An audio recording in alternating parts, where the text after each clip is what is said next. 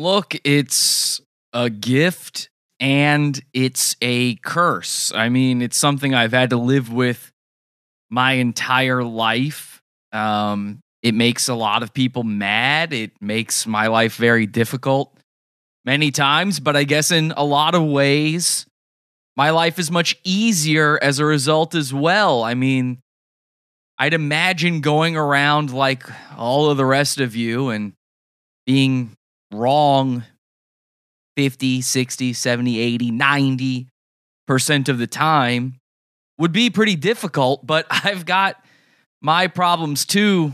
You know, I'm always right. I can't help it. Every girlfriend I've ever had has complained about me always having to be right, and I don't have to be right. It's not something I'm choosing. This is a disability I have, okay? This is like autism. You know, I was born with Down syndrome. I've got two struggles in this world. I was born with Down syndrome, and I'm always right, okay? For some reason, nobody blames me or anybody when it comes to being born with Down syndrome.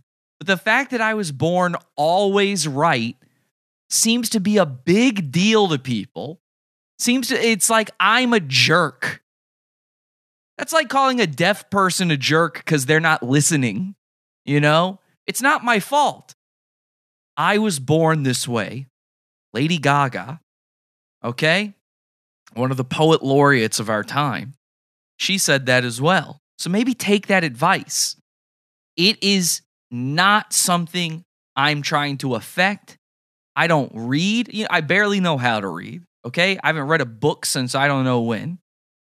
I don't look up information on purpose just to nerd out on things. I don't think I'm a nerd. I don't like it when people would refer to me that way. I don't like it when other people refer to themselves as a nerd. I don't really think of nerds as being that smart. I don't think I'm that smart, though, either. I just always know what is true and what is not. It's something innate inside me. It's some sort of internal, intuitive aptitude I have when it comes to the world.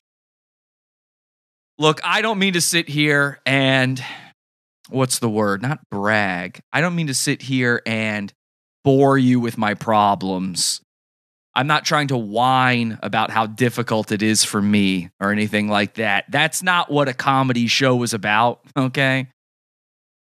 If I wanted to do that, I'd write for BuzzFeed. I'm just saying, I am always right. And this past Sunday, we did this show about how the Snapchat filter is turning just normal people trans. It's fooling you into going trans. We talked about one of our goons, Brandon Marshall. We're trying to turn him trans. We're trying to use the internet to turn him trans. And it's working. And look, again, I do these shows and I go, it's a lark, it's a laugh. We're having fun. You know, I might come out here, I might act all like I'm the cock of the walk, the belle of the ball, a man about town. But I don't know what I'm doing. When I do this stuff, I just say things. And they accidentally always turn out to be 100% accurate. So I said the Snapchat filter's turning you trans. And what happens? The Associated Press, the next day, puts out a video and an article saying gender filter stirs emotions for some trans people. Snapchat's new photo filter that allows users to change into a man or woman with the tap of a finger is not necessarily fun and games for transgender people. Well, look, I'm sure I'm not the first person to make the connection that there's a thing to do with trans people and this filter. No. But I will say this. A doctor in this video confirms that everything I said about what this is doing to your brain by using this is correct. And not only that, but I believe we are already having an effect when it comes to Brandon Marshall and turning him trans. And we're going to go over all of that tonight on the show. If you're in the Pizza Fund, $12 section of the Pizza Fund, join it. This one's a primo episode. Hi, this is Susan Williams, a social justice warrior, and I want to tell everybody that this week, I will be looking at all of your profiles to see if you're saying anything that is hashtag problematic. And if you do say something problematic, I'm telling all of my white friends and we're going to lecture you.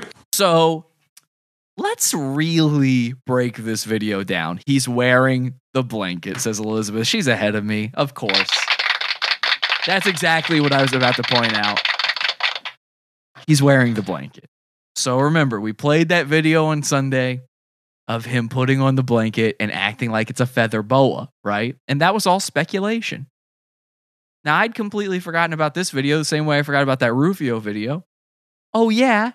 He literally wore that same blanket as a boa, pretending to be a woman, or as a fur, as Amy Toomer shouts from off screen for their little comedy bit here. That's the blanket. That is the blanket. And that is his blankie, his comfort blanket, I think. I guarantee you, when Amy Toomer leaves the house and Susan's sitting there by himself, he wraps up in that blanket like a shawl, and he just wanders around the house just feeling himself. Hey, everybody, I'm Susan. It's me, Susan Janet Williams.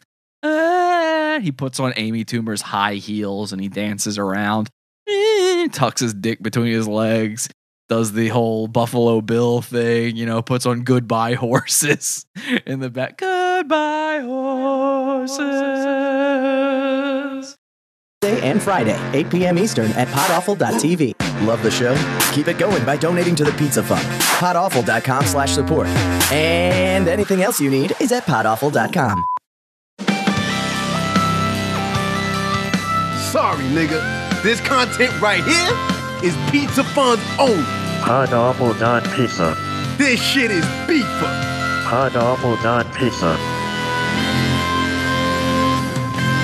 We got shooters in these streets.